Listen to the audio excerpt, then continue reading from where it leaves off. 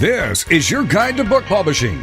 Everything you want to know but didn't know what to ask with your host, Dr. Judith Briles. On the show today, you'll find out where book publishing is going and how to take advantage of it. How to identify and avoid publishing predators.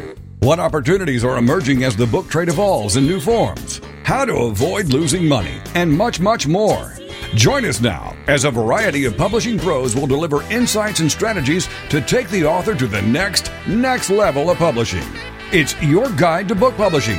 Everything you want to know but didn't know what to ask. Brought to you by Author U and The Book Shepherd. And now, here's your host, Dr. Judith Briles. Well, welcome to another edition of Author U, your guide to book publishing. And as always, our goal is to add to your expertise, to give you fabulous tips, insights, and ahas that will take you to your next level, whatever that is. With us today is someone we have never had the pleasure of featuring on the show with us in the 6 years that we have been on. Marilyn Vanderburgh is globally known. She is the author of, we'll get into all the things about her book, but she is the author of the renowned Miss America by Day, the award-winning book that is used in colleges, universities, across the United States. She is an inductee into the Colorado Women's Hall of Fame. And she is really going to be talking about part of the writing process of how do you put together a memoir, a book that is so deep, so personal, so scary in many ways. And as we process through this. So, Marilyn, welcome to the show. Thank you, Judith. Thank you for inviting me. Well, I'm just, Marilyn is one of my favorite people in the world. So, Judith is one of my favorite people in the world. Judith, I've never had a mentor. Yeah, go ahead. I've never had a mentor. And after I wrote Miss America by Day, you contacted me and suggested I do certain things. And I'd never had anyone mentor or coach, and you were just brilliant, and I thank you for that. Well, you were easy to do. It's so much fun to work with people that number one are coachable. I'm sure, Marilyn, you mentor people all over the world, wherever you go. I mean, I remember coming down an escalator, and we were at the Philadelphia airport. I don't know if you remember it, but we were coming down, and when people recognized who you were, it was like, the herd started approaching, and and the herd started coming. I mean, we were having this lovely chat going down. Marilyn was going back to be a judge for the Miss America pageant. I was there because I was on the advisory board of the Miss America pageant, and I was the speaking coach for Miss America, whoever she was going to be that year. And it was phenomenal to see this group. And what we're talking about is impact. What happens as you listeners, as an author, in your heart of heart, you have a book that is important. You know that you're not alone in what you're revealing, what you're sharing, what your solutions, your insights are. You're not alone, and many should hear it. But what happens when they do? What happens when they do? And all of a sudden, you become the celebrity. So, Marilyn, what was happening when all that came about? Well, I became a celebrity when I became Miss America. People younger than 50 will not remember this, but in 1958, when I was crowned, it was the most watched show of the year. There was no Super Bowl. Well, that will take care of that. It was on NBC, and everybody sat down and watched it. So instantly, I became known. And then during the year, I traveled throughout America. I never wanted to be Miss America. I couldn't figure out. So when I was a sophomore in college, I was a Pi Phi at the University of Colorado. And the only way you could get out of a meeting is if you had a long distance phone call. And my now husband, Larry, was calling me from his college, so I got to leave the meeting. And after the call, all the girls are leaving for their coffee dates, and two of the last girls out said, "Oh, by the way, you're our nomination for Miss University of Colorado." I didn't even know that was the local Miss America pageant. And I said, "Well, thank you very much, but I don't want to do that." And they said, "Well, the meeting's over. The name has to be turned in tomorrow, so be a good sport." And I said, "Well, what do I have to do?" And they said, "Well, just walk down the runway." And then I saw them kind of looking at each other. And I said, "What else do I have to do?" "Well, talent." And I said, "What would I do for talent?" And they said, "You'll think of something." And then I saw them looking, and I said, "What else do I have to do?" And they said, "You have to appear in a swimsuit." And I said, "Cannot, will not, can't do that." And they said, "Well, it's backstage, just in front of the judges." And I thought, and that was true at the University of Colorado. That wasn't true for Miss Colorado or Miss America. And I said, okay, so that was like April. And I became Miss University of Colorado. In July, I was Miss Colorado. And the first week of September, as a sophomore in college, I was Miss America. It was not in my plan. I was on the ski team. I rode horses. Pageants were just not my deal. It wasn't in your MO at the time. It wasn't. And the head of the pageant, so I was crowned on Saturday night. Sunday, there was a huge press conference. And then we went from Atlantic City to the Waldorf Astoria in New York with a limousine and police escorts, which meant we stopped traffic. The police would stop traffic because Miss America was coming through New York. So we checked in at the Waldorf on Sunday, and I'm guessing 1:00-ish. And the head of the pageant said, "Honey, you just go upstairs and put on your prettiest outfit and you come right on down." So I put on something nice and I went down, and she said, "You're going to address the National Mayor's Convention." I said, "I am?" And she said, "Yes, they're in the ballroom right now, and your mayor is getting ready to introduce you." I said, "What will I say?" She said, "Anything you want to, dear." I said, "I can't do that." And she said, "Of course you can, honey. You're Miss America." And that's how my year started. There was no coaching. No one ever gave me a thought. No one ever gave me a clue. No one ever gave me a suggestion. I was just thrown into the water and expected to swim. Wowza. And of course, when I was involved, while you were the year that you and I were back there at the same time, where you were a judge during that time, I was sitting in the audience because I had the list of the top 10 women who were going to be identified and going down to them. And literally, Marilyn, as we got down to the 5, I was dropping them on the floor, the pages I had, because I knew I had to give her a couple of tips before she opened her mouth in front of all those mics as soon as she was off that stage. Yeah, no tips. None. And the final night of when I crowned the new Miss America, I had a 3-minute talk. 3 minutes is a very long time. And there was no teleprompter. I had spoken on Wednesday, Thursday, Friday, and on Saturday night, again, on the most watched show on television, I had to give a farewell speech. And I just couldn't put it together. And about 10 nights before, I was just turning off my light, and all of a sudden an idea came. I wrote it down. I never changed a word. It was exactly what I wanted to say. And I was really proud of it. Mm-hmm. And the idea was? We're talking 60 years ago. The idea was the cities may blur in my memory, but you, the people, have become a part of me. I will remember the little old lady in South Carolina who said, "You truly are a Southern belle," which was the highest compliment she could give to a Miss Colorado. I will remember the blind boy who gently touched the face of a Miss America. So I talked about the people I had met that impacted my life that I would always remember. Mm-hmm. Which is so essential. Now, I didn't mention when I introduced you that you're also an Emmy winner. So,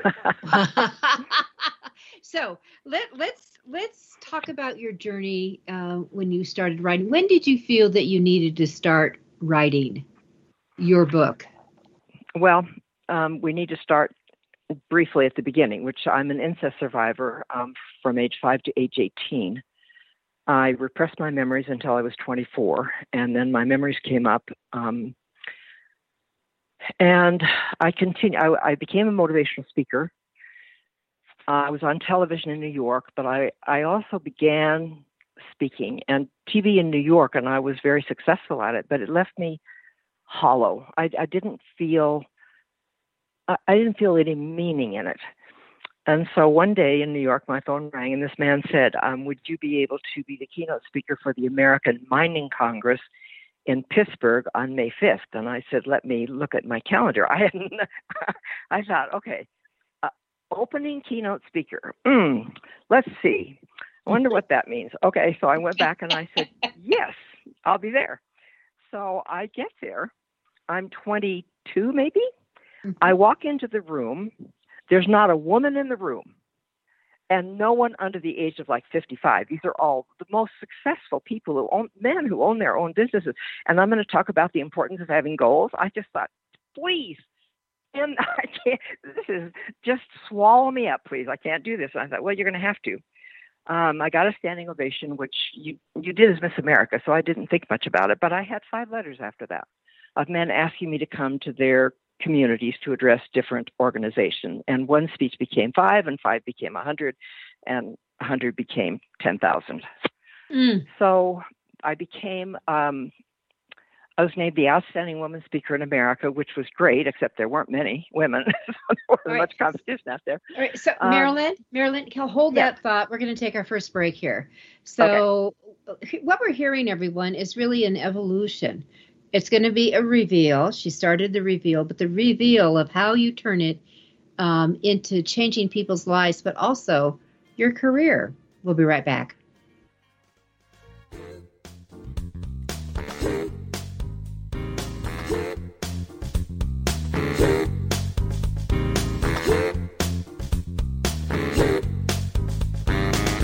This is your guide to book publishing. Everything you want to know but didn't know what to ask. With your host, Dr. Judith Briles. And we'll be right back with more great information right after these.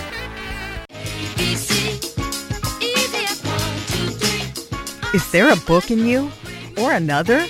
Author U shows you how to create, develop, and publish your book without being hoodwinked. If you already have a book out, you will find a supportive and brainstorming community that is connected and creative, no matter where you live.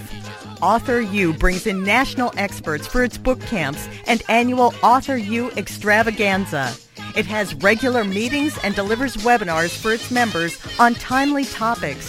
Through Author U's extensive network, members enjoy exclusive benefits, including significant discounts for a variety of services necessary to publishing.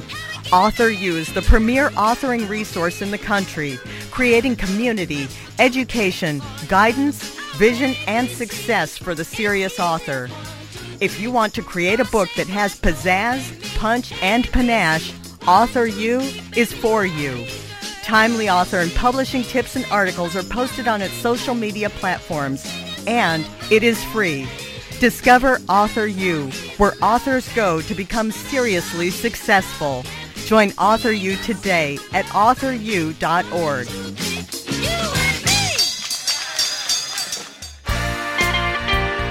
Welcome back to your guide to book publishing. Everything you want to know but didn't know what to ask. If you want to write and publish a book, if you want to be successful as an author, your guide to book publishing, everything you want to know but didn't know what to ask, is for you. Stay tuned and you'll hear about statistics, scenarios, and strategies on what to do now to get you published. So let's get back to the show. And here again is your host, Dr. Judith Briles.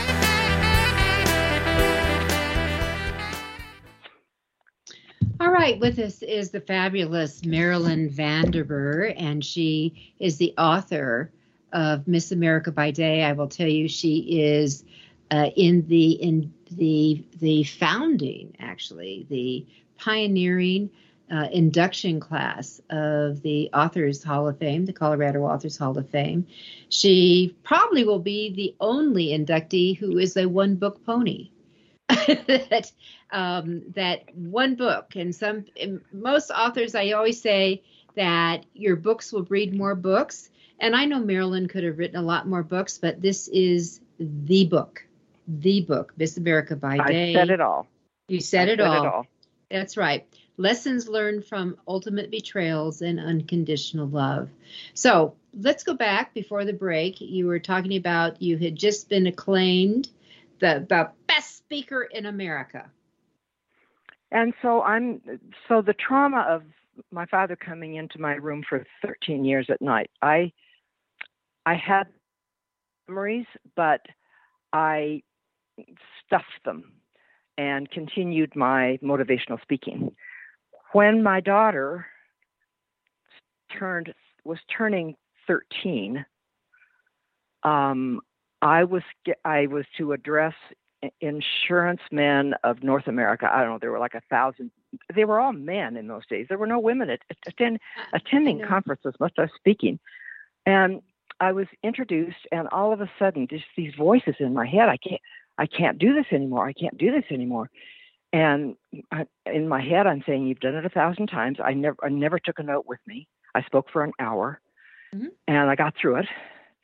And I called my youth minister, who'd been really important in my life, and I said, if you could just meet my plane. And he drove me home, and it's the only time I've been in love with Larry from the time I was 15, and I'm now 84, so long, long time. It's the only time Larry ever said, done. And I said, I'm done. And from 45 to 51, I had to work through, and when the memories come up that had been repressed, they come up as if it's happening to you in real time. They were 6 years of just gut-wrenching, sobbing therapy, and writing. I wrote because I had to write. I had to do anything I could think of to get better. I didn't know anyone ever got through the nightmare of reliving the memories. I didn't know would ever stop. But when I was 51, I began to start feeling some normalcy, and I began to think I was going to come through it. And I was going to go back and be a speaker. What it felt like to me was, if you were in prison in Vietnam and you managed to get out, and you're boarding the flight, getting ready to go to California to be with your family, and all of a sudden as you're boarding, you're thinking, I have information that can help the others get out. You have to go back. So I knew I could not just go on with my life. The trauma had been so severe. So I did what I thought I never could do. Nobody could know I was an incest survivor. No one, because if that happened, my life would be over. I would no longer be respected. My whole life would be gone. I truly, truly believed that. But I went to a child center here in Denver, and I had to tell two men that I was an incest survivor, one of the hardest things I've ever done. And I said, I want to establish an adult survivor program. No one can know I'm behind it. My name can never come up. But this journey was way too hard for me. So I'd like you to start an adult survivor program. And they said, come back with $250,000 and we'll do it. So I came back with $250,000, and it took them 2 years to set it up. When I was 53, and still nobody can ever know this about me. When I was 53, I got a phone call from one of the men, and he said, we're ready to start our program with 10 survivors. And we're wondering if the psychiatrist come and talk to you. And I said, sure. So he came over and he said, you're behind all of this. You're the one who's made it possible. I was going to have a survivor stand up and talk about it, but I'm asking if you would stand in front of 15 psychiatrists and 15 survivors in a small meeting and talk about why this was important. And inside I'm screaming, are you out of your mind? Of course I wouldn't do that. But I said, I'll call you tomorrow. So I called two of my sisters and two of my nieces, and I said, I've been asked to talk to 30 people, and I want to know how you feel about it. And they all said in varying degrees, we're okay with it. So the day I'm to speak, I get at 7 o'clock, I get a phone call around noon from someone who says, we think a reporter is coming. You think a reporter is coming? You think? They call me back and they say, yes, a reporter from the Denver Post is coming. And if you don't show up, they know it's a celebrity. They will figure it out. Even if you're not there, they're going to figure it out. We know exactly what needs to be done. You give us your text. We go down to the Post and we negotiate. We will tell the Denver Post who it is if they will print only your words. So your choice is having them write whatever they want to write, which they're going to do, or using words only. I just felt so cornered. And I just said, I can't do this. I get a phone call from a best friend and she said, you're not thinking clearly. You have no choice here. I gave them my text. They went down to the Post. 7 o'clock, I walk in at 1 minute of 7 with my family. There were probably 40 people there. And a woman stands up and said, I'm a reporter from the Denver Post. And I said, you're the last person I want to see today. And the next morning, it was on the front page of the Denver Post. And the next morning, it was on the front page of the Denver Post and the Rocky Mountain News. And that second day, reporters were calling me. A reporter called me and said, they're calling your sisters. And I called my sister Gwen. I'm the youngest of 4. She's the eldest. And I said, Gwen, if you want to talk about this, don't do it in Denver. Do it where you're living in San Francisco, because we're never going to get off the front pages. Her story appeared the next morning on the front page with my picture. I was so upset. Jennifer had just come home from her sophomore year at Duke. I said to Larry and Jennifer, I have to get out of here. So we went to the track and we were running around the track, and this woman stopped me. And she said, we're so proud of what you're doing, Marilyn, and we're so grateful.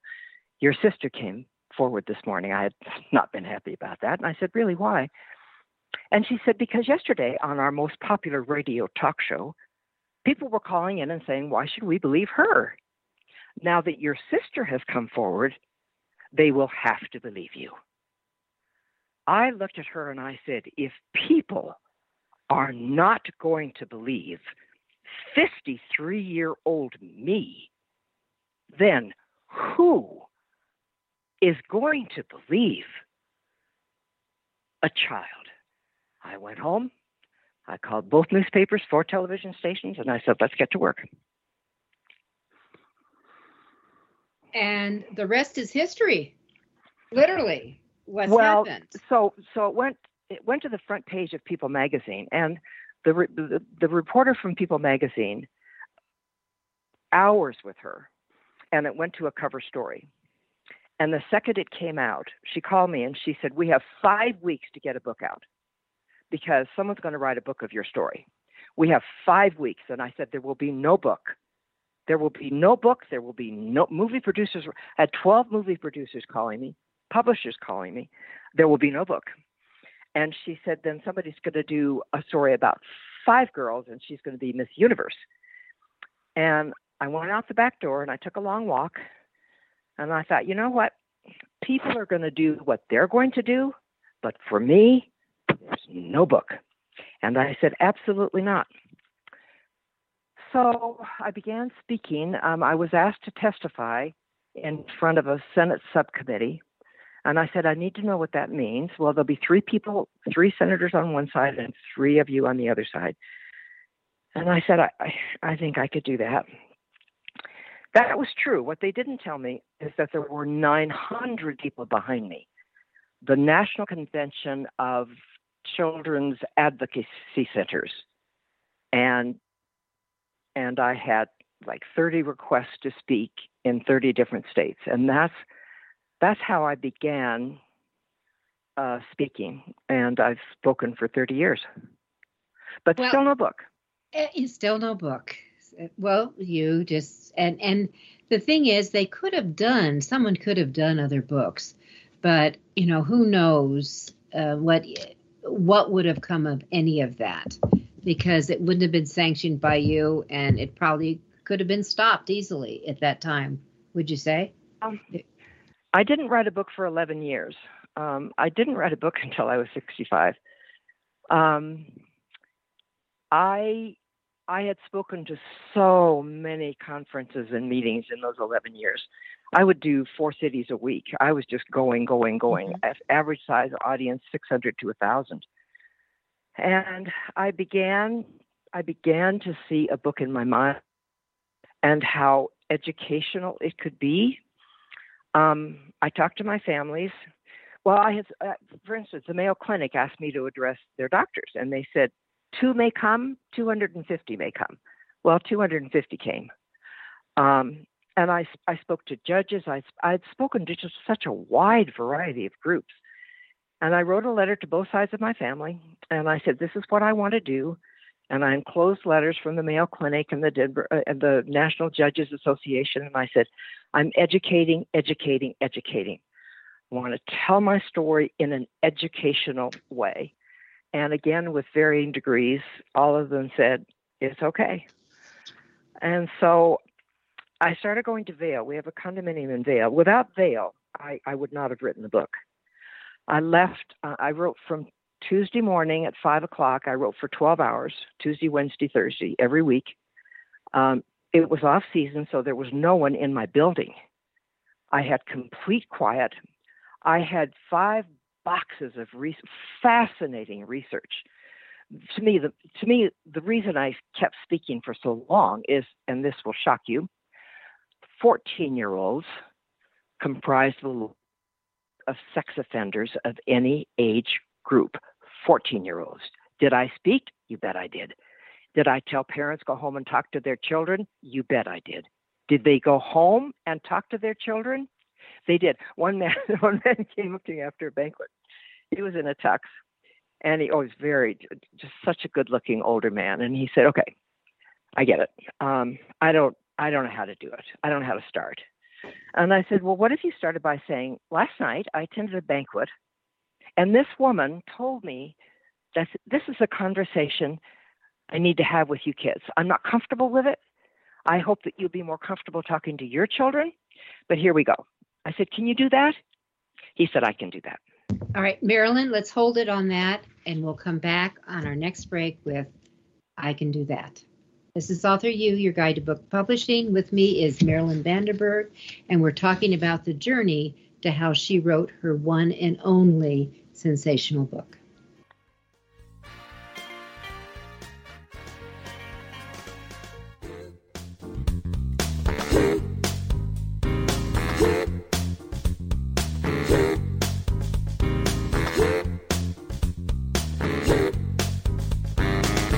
This is your guide to book publishing. Everything you want to know but didn't know what to ask. With your host, Dr. Judith Briles. And we'll be right back with more great information right after these.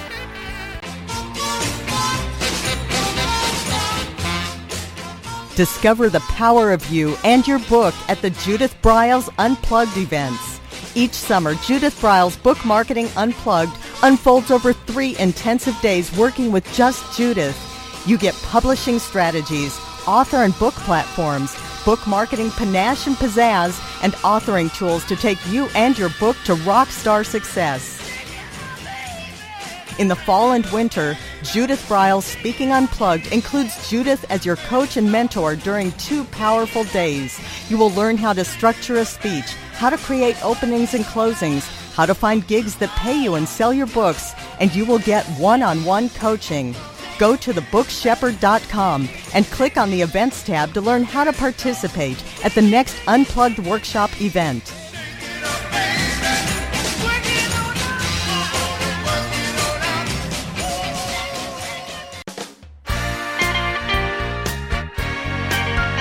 Welcome back to your guide to book publishing. Everything you want to know but didn't know what to ask. Coming up, you'll hear more about statistics, scenarios, and strategies on what to do now to get you published. So let's get back to the show. And here again is your host, Dr. Judith Briles.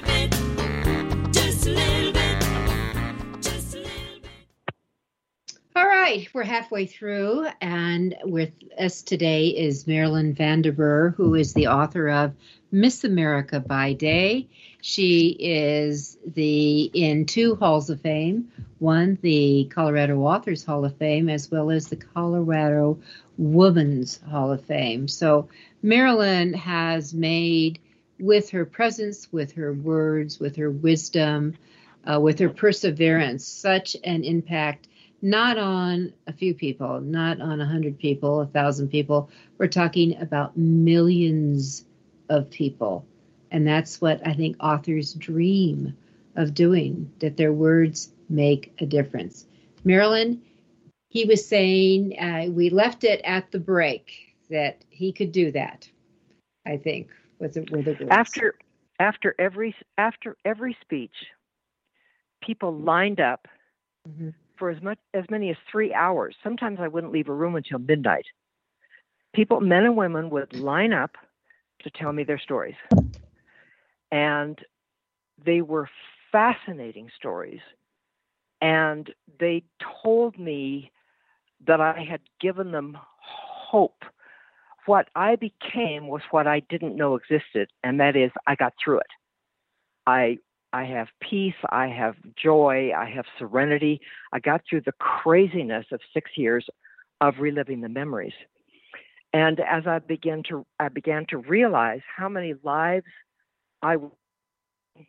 because at this point I'm now speaking about my life story, I realize I can give survivors the information that I didn't have when I was going, and their support people. For Larry, it's amazing that a marriage stays intact. It's a very, very difficult journey. But during those 11 years before I decided to write a book had not been a movie, never.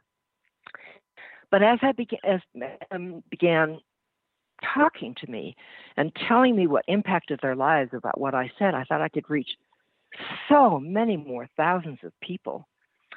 And so, again, I began going to Vail in the off season, and I wrote 3 days, 12 hours.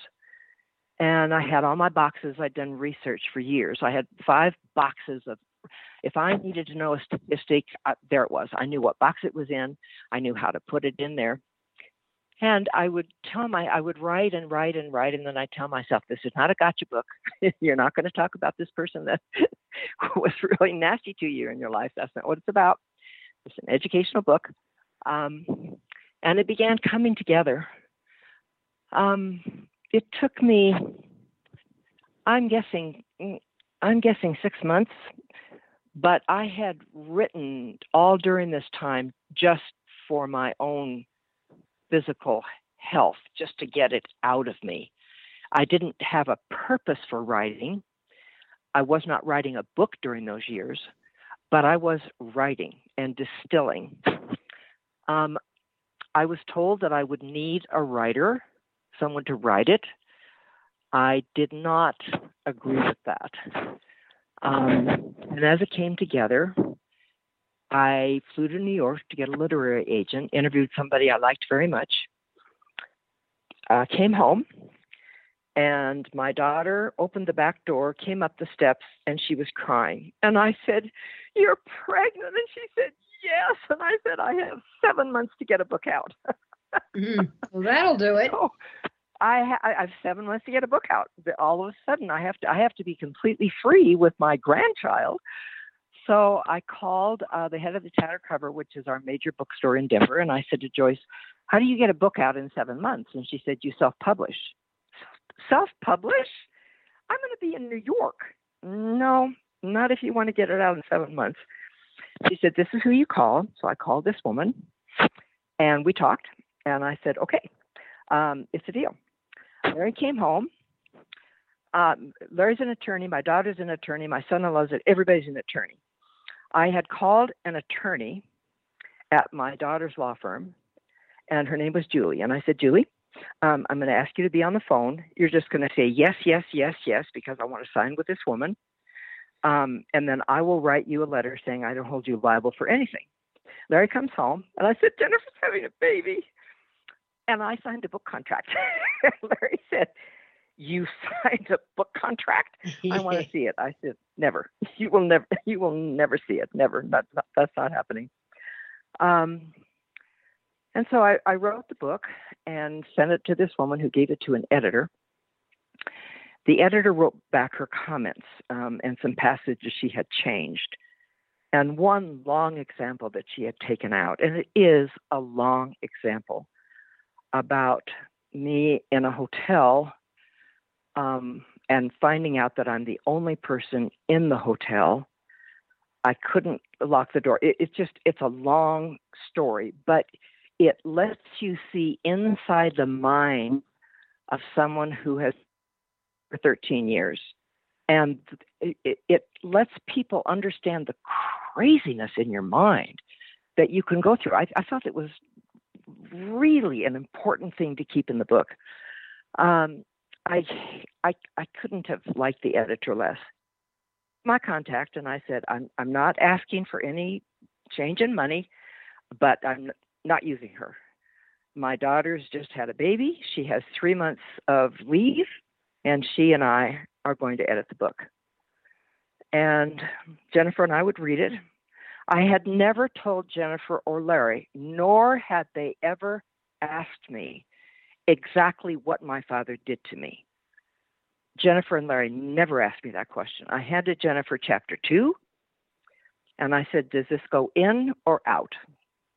And she read it, and she said, it goes in.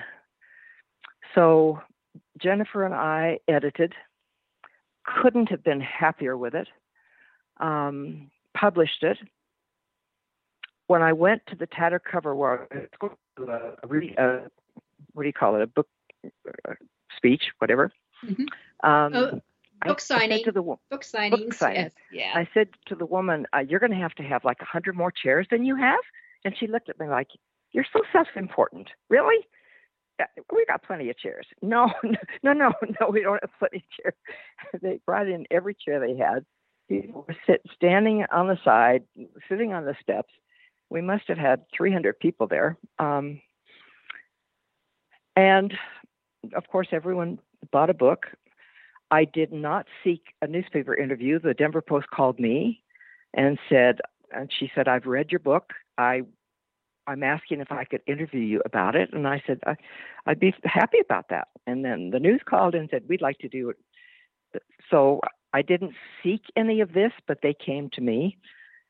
And so I self-published and kept speaking. And after every speech, the book would be for sale. And I would sell anywhere from 100 to 150 books after every talk. It's been probably the most rewarding thing I've ever done is to help survivors understand their process, to help support people, to help families. If you're a mother or your father and your child has been sexually assaulted, this is not just something they get over. I had a woman say, I got very involved in her life. Her name is Tamika. Tamika was raped when she was 8, and her mother said, we've talked to her about it and she's fine. And I said, she isn't fine. And she said, yeah. And I said, may I pick her up after school, please? May I please be involved in her life?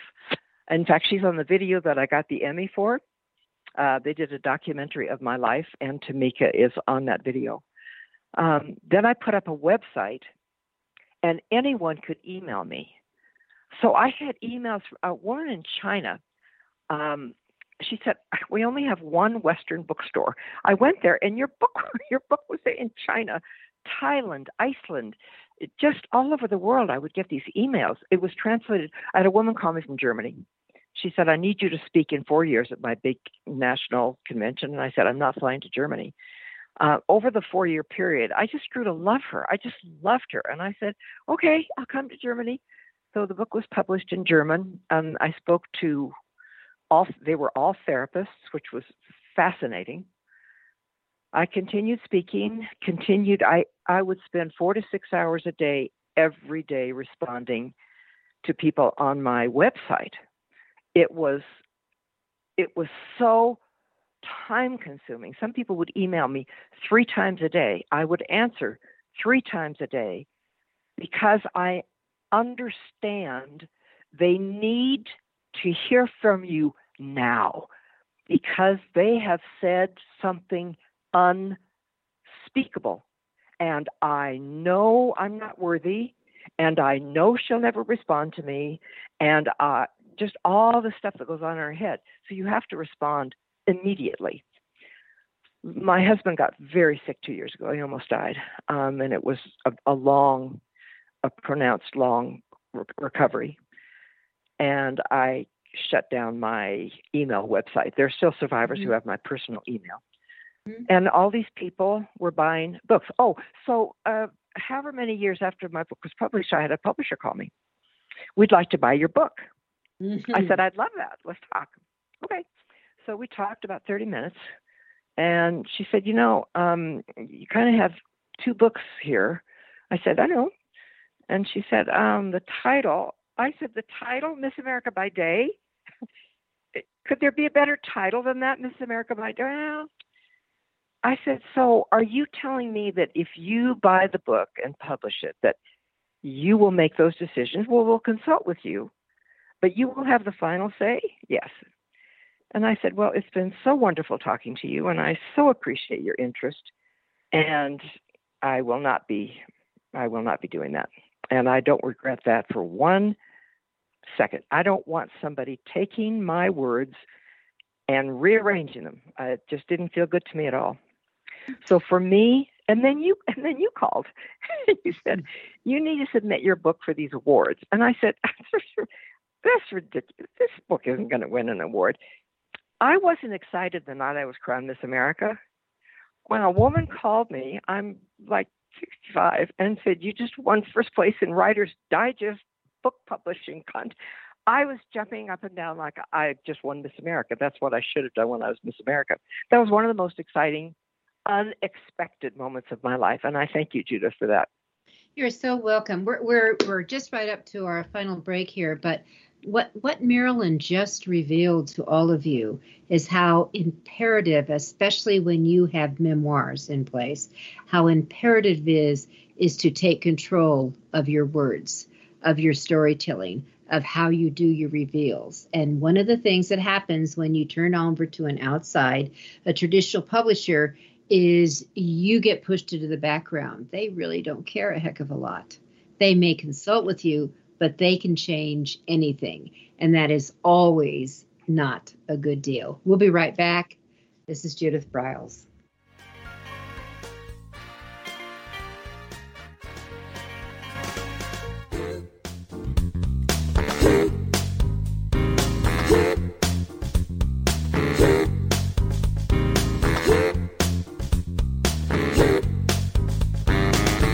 This is your guide to book publishing. Everything you want to know but didn't know what to ask. With your host, Dr. Judith Briles. And we'll be right back with more great information right after these.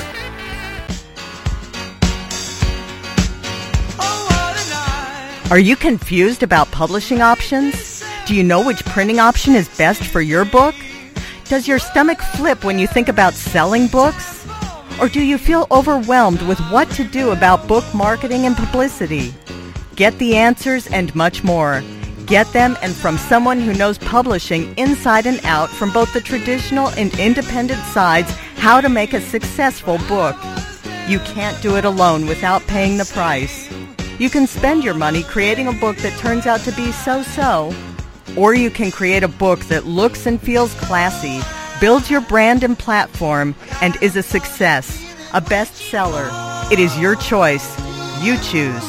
If you want author and publishing success, you want Judith Briles as your book coach. Sign up for her weekly blogs and e-zine at thebookshepherd.com.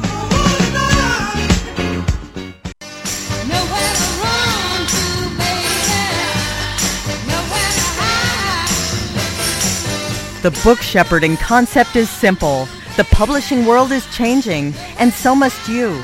You need an experienced shepherd and guide to collaborate with you as you create, strategize, develop, publish, and achieve your publishing goals. Publishing is riddled with obstacles, sometimes nightmares for the author. You do not need more problems. You want solutions. Dr. Judith Briles will shepherd you through the maze and chaos. At times, she has had to step in and rescue a book that has been sabotaged by a publisher, by a publishing service provider, and sometimes even by the author. If you want author and book success, connect with her today at thebookshepherd.com. Welcome back to your guide to book publishing. Everything you want to know but didn't know what to ask. If you want to write and publish a book, if you want to be successful as an author, your guide to book publishing, everything you want to know but didn't know what to ask, is for you. Stay tuned and you'll hear about statistics, scenarios, and strategies on what to do now to get you published. So let's get back to the show. And here again is your host, Dr. Judith Briles. With us is Marilyn Vanderburg. She's the author of Miss America by Day, the first prize place grand winner in the Writer's Digest national competition when it finally came together. And she did really an amazing reveal when she shared that here she had a national publisher that wanted to do this and that, and she was signing, and then she realized, this is the wrong fit. And I think the courage of an author to be able to say, to break away from, let's say, New York, the goal so many authors have is to be published by a New York publisher, to say that this is the wrong fit because my words won't come out the way I want them, that even my title may be totally altered. Because it doesn't fit into with their game plan. It takes a lot of guts and courage, and your book. So, Marilyn, what I would love to do is go through. If you were sitting across from me, and I was a newbie, and I was thinking of doing my life story, my memoir, what would be some of the things that you tell me to start in putting it together? 1 through 10. Oh, good. 1 through 10. Yeah. What is your intention? Okay. That's exactly what you need to do. What is my intention?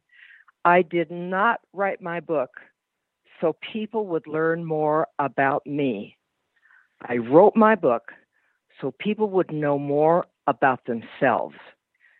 So that whatever is in there, you're reading it, it's causing you to think about yourself.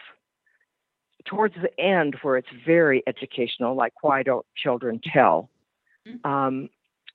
you're writing to people who have children in their lives who need to have more understanding. A woman said to me, "Why did you want to ruin your father's reputation?" I came from a beautiful family. My father was.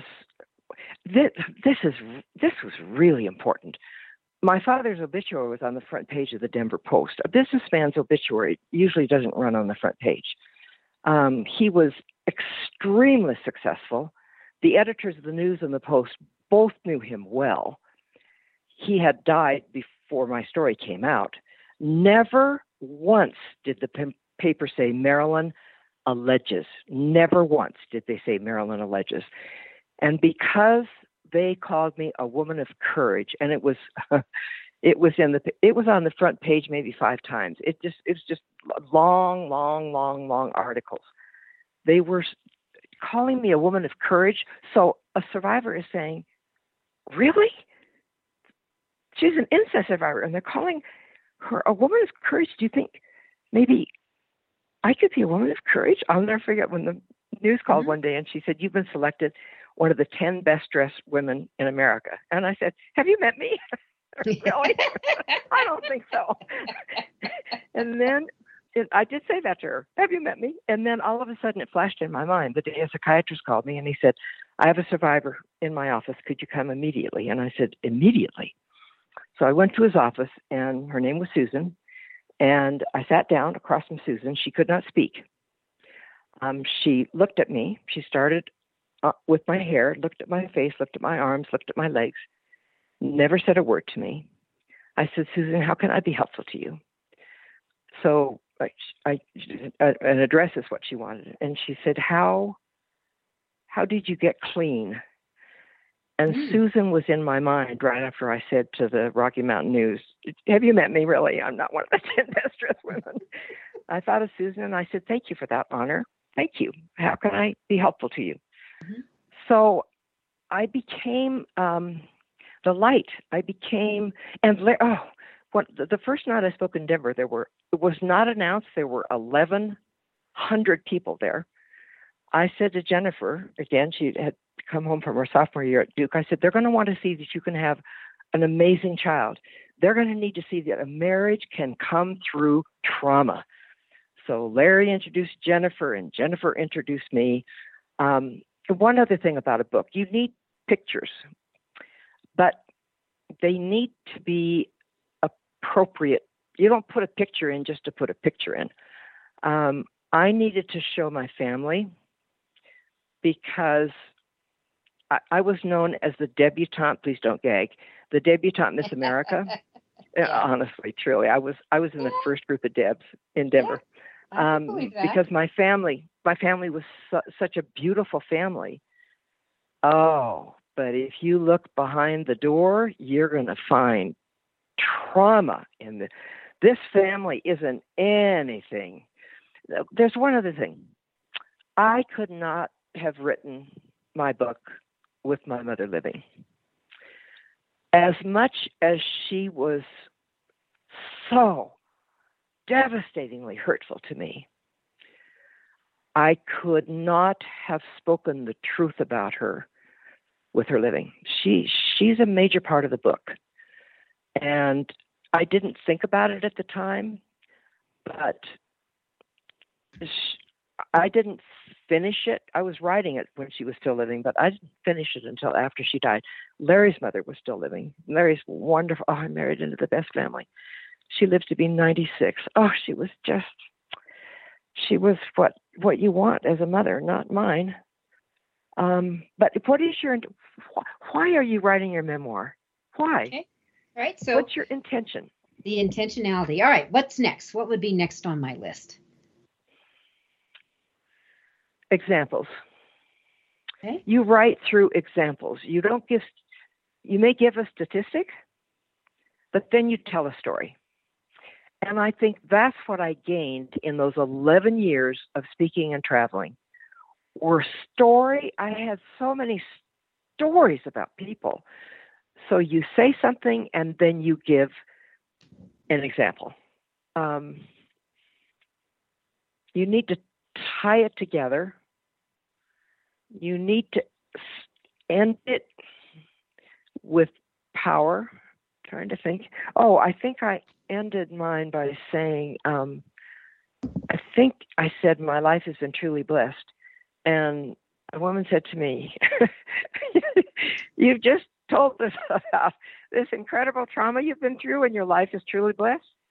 I said, yes, my life has been truly blessed. I have the most incredible husband ever, a daughter that just brings me joy. Yes, my life is blessed. Did I have trauma? I wouldn't want to live my life again. I don't want to go through that again. But that does not mean that my life wasn't filled. Without that, I had a reporter say to me one day, so would you go through your 13 years of your father in order to do the work you're doing? I said, of course not. No, I wouldn't go through that. No, but that's the hand I was dealt. So let's use it for good. Let's use it for good.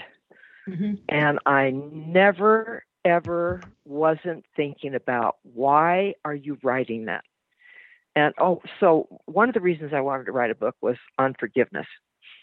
I wrote 13 pages on forgiveness, and I wrote it, and then I have to delete. Much deleting, many hours of deleting. You write it, and then you look at it and say, I can pare that down. And yet the story of the hotel, that night at the hotel, the reader needed to go through every minute of that night with me. It was so terrifying to me, so that no one again will say, well, she was raped, but she's fine. No. She may have come through it like I did after 6 intense years of every kind of therapy you can think of, but it changes our lives forever. Mm-hmm. And for this woman, my daughter was raped when she was 8, and she's fine. No, she's not fine. She was Black. I got Maya Angelou's tape of when she was raped when she was 8, and I ran it fast forward. And when I brought this 8-year-old home with me, I put the cassette on, and she's listening as Maya Angelou talks about how she felt when she was raped at 8. And Tamika, and she's happy that I use her name, was very grim-faced.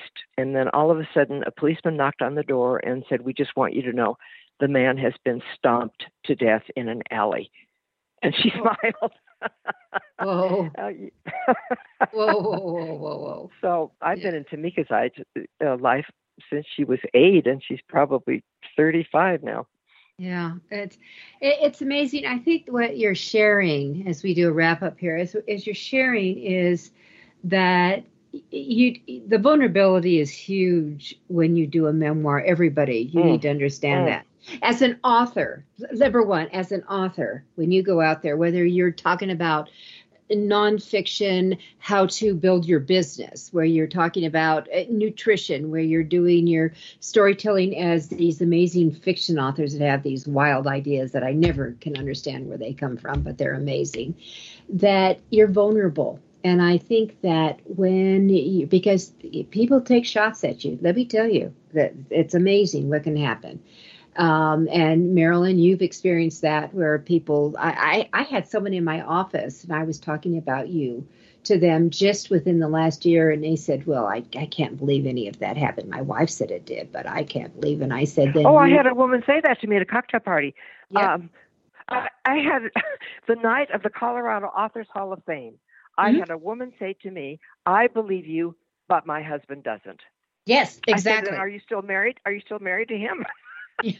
People will say that to me. My husband doesn't believe you. Well, I know a lot about him. I know a lot about him. Yeah. Well, here's what I said to him, and I've got 30 seconds here. Here's what I said to him. That I said, I can be very forgiving, and I don't know if you are just plain ignorant or are you embracing the stupidity factor. With that said, Marilyn Vandenberg, thank you so much for being with us on this episode of Author You, Your Guide to Book Publishing. Thank you for the amazing work you do, Judith. You've touched my life. Oh, and you mine. All right, everyone, we'll see you next week. Have a great writing week.